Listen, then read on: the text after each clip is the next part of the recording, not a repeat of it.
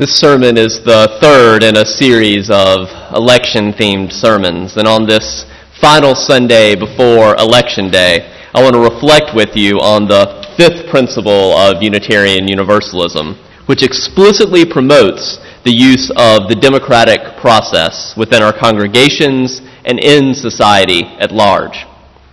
In this country, there's arguably no greater use of the democratic process in society at large than our quadrennial election cycle that includes a vote for the office of President of the United States. The explicit emphasis on the democratic process in the fifth UU principle is likely directly tied to the emphasis in our first principle on the inherent worth and dignity of every person. The word democracy, as you may well know, comes from the combination of the Greek words for people and for power. Democracy literally means people power. And today, people power likely brings to mind activists in the 1960s chanting "power to the people" to protest that the richest segments of our society were increasingly undermining our democracy. If only they could see 50 years into the future. More recently, the pro-democracy Occupy movement has been protesting our increasingly growing wealth gap. And the 2010 Supreme Court ruling, Citizens United versus the Federal Election Commission, held that the First Amendment prohibits restrictions on independent political expenditures by corporations. That's only exacerbated the influence of the ultra-rich on our elections, further undermining the voice of the poor and the middle class individuals in our democracy. You can be grateful, perhaps, in this month of Thanksgiving and gratitude that Maryland is not considered a swing state, so we haven't been bombarded like Ohio and other places have been with this glut of money. And to follow the money in recent months, USA Today reports that total spending on the presidential and congressional races this year is on pace to reach a record $6 billion. $6 billion. There are also many disturbing threats to our democracy in the false cries of voter fraud, which seem to many observers to be covert attempts or even overt attempts at voter suppression.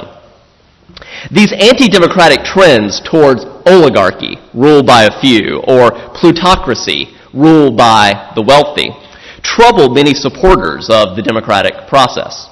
And these days we typically do have positive associations with the word democracy. We hear songs like Edelweiss and Remember the Sound of Music, and remember that one opposite of democracy is fascism, totalitarianism, and that assertion of the importance of democracy in the face of top-down hierarchical threats. And so we want to reclaim an authentic democracy of empowered, engaged individuals. But it's important to note in the history of political philosophy that democracy has often been heard in a pejorative sense. That same Greek word demos, which in the word democracy means people power, becomes in the word demagoguery a leader who manipulates and exploits the prejudices and emotions of the common people for political gain. Power to the people can be a dangerous notion if the people are an uneducated, unruly mob.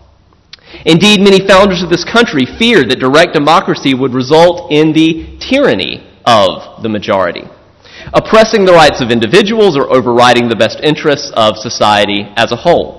One of the most famous examples is the Federalist Papers, number 10, in which James Madison argued that the United States should not be a direct democracy. He was making the case for federalism. It should not be a society consisting of a small number of citizens who assemble and administer the government in person, but instead should be a republic, a government in which the scheme of representation takes place. So despite the enthusiasm in the Unitarian Universalist principles for the use of the democratic process in society at large, our country is a representative democracy, not a direct democracy. Nevertheless, we're at the same time not a pure empire, despite things you hear to the process, to the contrary. The president is not an emperor. We can vote the bums out of office if we so choose. You can't vote out an emperor. As a result, it really is, as a result of some of these Federalist, anti-Federalist debates and how they played out in the history of our country, it's quite possible for a presidential candidate to win the popular vote, that most visible result of the democratic process, but lose the election. The existence of the Electoral College makes such a scenario possible, and that's another one of those safeguards that our founders put in place, wisely or unwisely, against the dangers that they feared of direct democracy, and of that direct democracy devolving into demagoguery. As recently as 12 years ago, Vice President Al Gore won more popular votes than Governor George W. Bush, then governor, but lost in the Electoral College, making the 2000 election the fourth time in U.S. history in which the person elected president did not win the popular vote. The other three times being 1824, 1876, and 1888. There's even speculation that 2012 could be added to that tally, but we'll see. Maybe in the early morning of Wednesday. Setting aside these systemic blocks against direct democracy in our country, allow me to take this opportunity to publicly thank all the members and friends of this congregation who have committed significant time, effort, and funds in engaging the democratic process in this election cycle through canvassing, phone banks, and social justice advocacy. In particular, I'm grateful for all the enthusiasm that I've heard in this congregation promoting the passage of Question 4 on Maryland's DREAM Act and Question 6 for marriage equality. On Tuesday, Maryland could well become the first state in our union to pass same-sex marriage rights at the ballot box, giving us the freedom to celebrate same-sex unions in this marriage, in this sanctuary. Earlier in our spoken meditation, Terry Tempest Williams raised the question, do we have enough resolve in our hearts to act courageously, relentlessly, without giving up ever, trusting our fellow citizens to join with us in the determined pursuit of a living democracy? That's not an easy prospect. And irrespective of what happens on Tuesday, all those who have made phone calls, sent emails, and engaged in simple, humane conversations about these vital issues, you've helped embody a positive response to Williams' challenge. I certainly have also heard many of you who have been active online, on the phone, and on the ground in many of the surrounding states and counties to Frederick and to Maryland, and that's certainly to be commended as well. Now, speaking for myself as someone who spent most of his life in the so-called red states of South Carolina, Texas, and Louisiana, I'm grateful for the opportunity to live in a state in which it is even conceivable that a majority of the population might vote for marriage equality. There is at the same time much to be said for the vital importance of open-minded voices who live in the red states and have the courage to stay, to speak out, and to work for change. But this whole blue state, red state division, as well as the increasingly petty, vitriolic, and uncivil state of our political discourse, raises important concerns about the future of the democratic process. And in the midst of our electoral squabbles, one book that has received a lot of media attention for bringing some much-needed clarity to the underlying dynamics of our divided political landscape is The Righteous Mind: Why Good People Are Divided by Politics and Religion by Jonathan Haidt. He's a professor at NYU's School of Business, and that's Haidt, H-A-I-D-T, not H-A-T-E, though that might be appropriate. And in his book, The Righteous Mind asks, what is it that makes our minds so righteous? That makes conservatives so righteous about the conservative cause, and liberals so righteous about the liberal cause, and libertarians so righteous about these are all presumably, good, reasonable people. Why do they so fundamentally disagree? Now, weighing in at a little more than 300 pages, without counting the back matter, Haidt's book is not a short read, but the print's relatively large if you're considering reading it. And unlike some books that seem to be an elaboration on one major point that you basically get from the first chapter, Haidt's The Righteous Mind is a layered tapestry of social scientific studies, historical context, and philosophic background. The chart that you see reproduced in your order of service under the sermon title is from his book. That line graph illustrates the scores on what he calls the Moral Foundations Questionnaire. It's from 132,000 subjects collected from the website yourmorals.org. And you can visit that and take the questionnaire if you would like and contribute to his ongoing research. And if you start reading his book and reading the footnotes, you'll see that they're working to incorporate libertarianism into this schema, but they haven't quite gotten there yet. The chart in front of you, though, although obviously only one of many typologies for thinking about our political landscape, is based on actual data, unlike many political opinions that are out there, and is one way of both articulating our current political divisions as well as gesturing toward how the divide might at least begin to be bridged. To perhaps state the obvious, this chart shows that people who identify as very liberal focus passionately and almost exclusively on care and fairness as foundations for making moral judgments, almost to the exclusion of loyalty, authority, and sanctity. And it is not the case, as liberals sometimes claim, that conservatives don't care about care and fairness. Rather, people who are very conservative seem to care almost equally about all five moral foundations, although when pressed, authority, sanctity, and loyalty, to the chagrin of liberals, tend to trump care and fairness for the most conservative among us. So to return to our earlier example of the ballot initiative in Maryland on marriage equality, ideological battles have been playing out around office water coolers and in letter to the editors across this country about the virtues and vices of same-sex marriage. Liberals tend to mount arguments, you may have noticed, about fairness. If opposite-sex loving adults are free to marry the people they love, then it's only fair to allow same-sex loving adults to marry the person they love. And arguments about care. Allowing same-sex marriage is the kind and compassionate choice. The Unitarian Universalist slogan, standing on the side of love, is a consummate example of liberals emphasizing the moral foundation of care. In contrast, conservatives tend to argue against homosexuality with appeals to authority. You may have seen references to so-called biblical marriage, or sanctity, arguing that same-sex relationships are disgusting. You've probably heard that one as well. A classic liberal retort would be to point out that most claims about the Bible supporting monogamy cavalierly ignore the rampant polygamy in the Bible, even among some of those people that are lifted up. But Haight's chart shows that attempts from liberals to debunk conservative arguments by undermining the authority of the Bible or by pointing out that emotions like disgust are for the most part only social constructs that depend on cultural context. Think about how you feel about eating cat or dog, right, or horse. These things about disgust are very much cultural context, contextually different.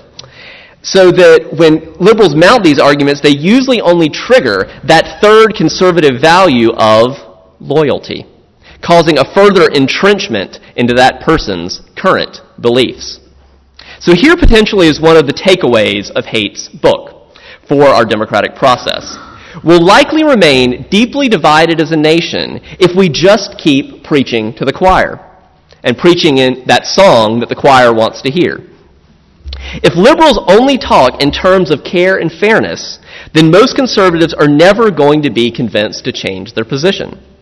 And it doesn't count if liberals only talk about authority, sanctity, and loyalty in negative terms, to demythologize the Book of Mormon or to criticize the Vatican. To maximize the chance of convincing conservatives to support issues such as marriage equality, liberals need to learn to speak about morality in ways that conservatives can hear. According to Haight's chart, that would mean front-loading arguments that appeal to authority, to sanctity, to loyalty. That's why books such as Daniel Helminiak's What the Bible Really Says About Homosexuality are so important. Similarly, it's no mistake that when conservative pundit Andrew Sullivan, who happens to be gay, wrote a book about legitimizing homosexuality in our country, he titled it Virtually Normal. Sullivan cares about advancing gay rights and about conservative politics. And being familiar with both worldviews, he strategically chose to promote gay rights with the argument that many same-sex couples are virtually normal. They're essentially just like your average everyday American, with that minor exception of what happens behind closed bedroom doors. In addition to the moral foundations chart, another central insight in Haidt's book is that when we make moral judgments, often intuitions come first, strategic reasonings come second. So we have a gut reaction to something, and then we figure out how we can justify our gut reaction. We don't do this intentionally, but it's what we do actually. As a social scientist, Haidt is not principally trying to prescribe how he thinks humans should make moral judgments. Instead, he's trying to describe what he sees when he does study after study after study of actual human beings making moral decisions. And what he's noticed in study after study is that most moral judgments are made less like a scientist, carefully weighing all the available data, and more like a lawyer or a press secretary that offers argument after argument in favor of previously determined positions. Think about a press secretary. They get all these questions bombarded at them, but they're not empowered to change the position. They're just there to think of argument after argument to spin whatever predetermined position has already been determined. But even those of us who aren't press secretaries act like them a lot, even if we don't realize it. That certainly includes myself. Studies show that we often make moral decisions based on our immediate emotional reaction, then we use reasoning to legitimize that initial intuitive response. A few weeks ago, in the first in this series of sermons on election 2012, I gave the example that far too many debates between liberals and conservatives quickly become predictable, repetitive, and tiresome. I sometimes think of it as similar to each party beating their head against a brick wall. The wall of respected, predetermined opinions escapes unscathed, but each person's head starts to hurt a lot. Haidt's work invites us to notice when this frustrating pattern is happening. He says, notice this. Notice when it just feels like you're just beating your head against a brick wall.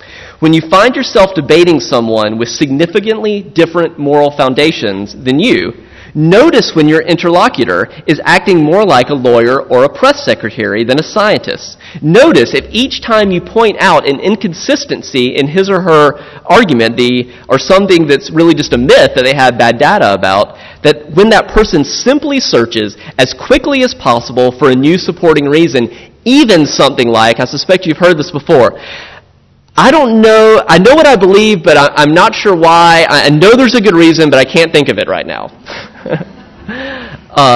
The challenge is to notice when your interlocutor is acting like a lawyer or a press secretary, always on the offense or defense, but never questioning that very foundation and never taking alternative positions seriously on their own terms.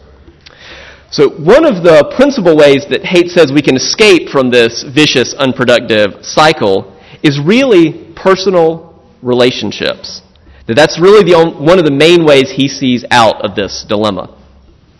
Relationships play into the importance that conservatives in particular place on loyalty. That's why, for example, you see even very conservative politicians like former Vice President Dick Cheney supporting same-sex marriage rights when his daughter, Mary, comes out of the closet as a lesbian and gives birth to 2 of his grandchildren. Building personal relationships with people you disagree with strongly may seem like a lot of work, but whoever said changing the world was easy?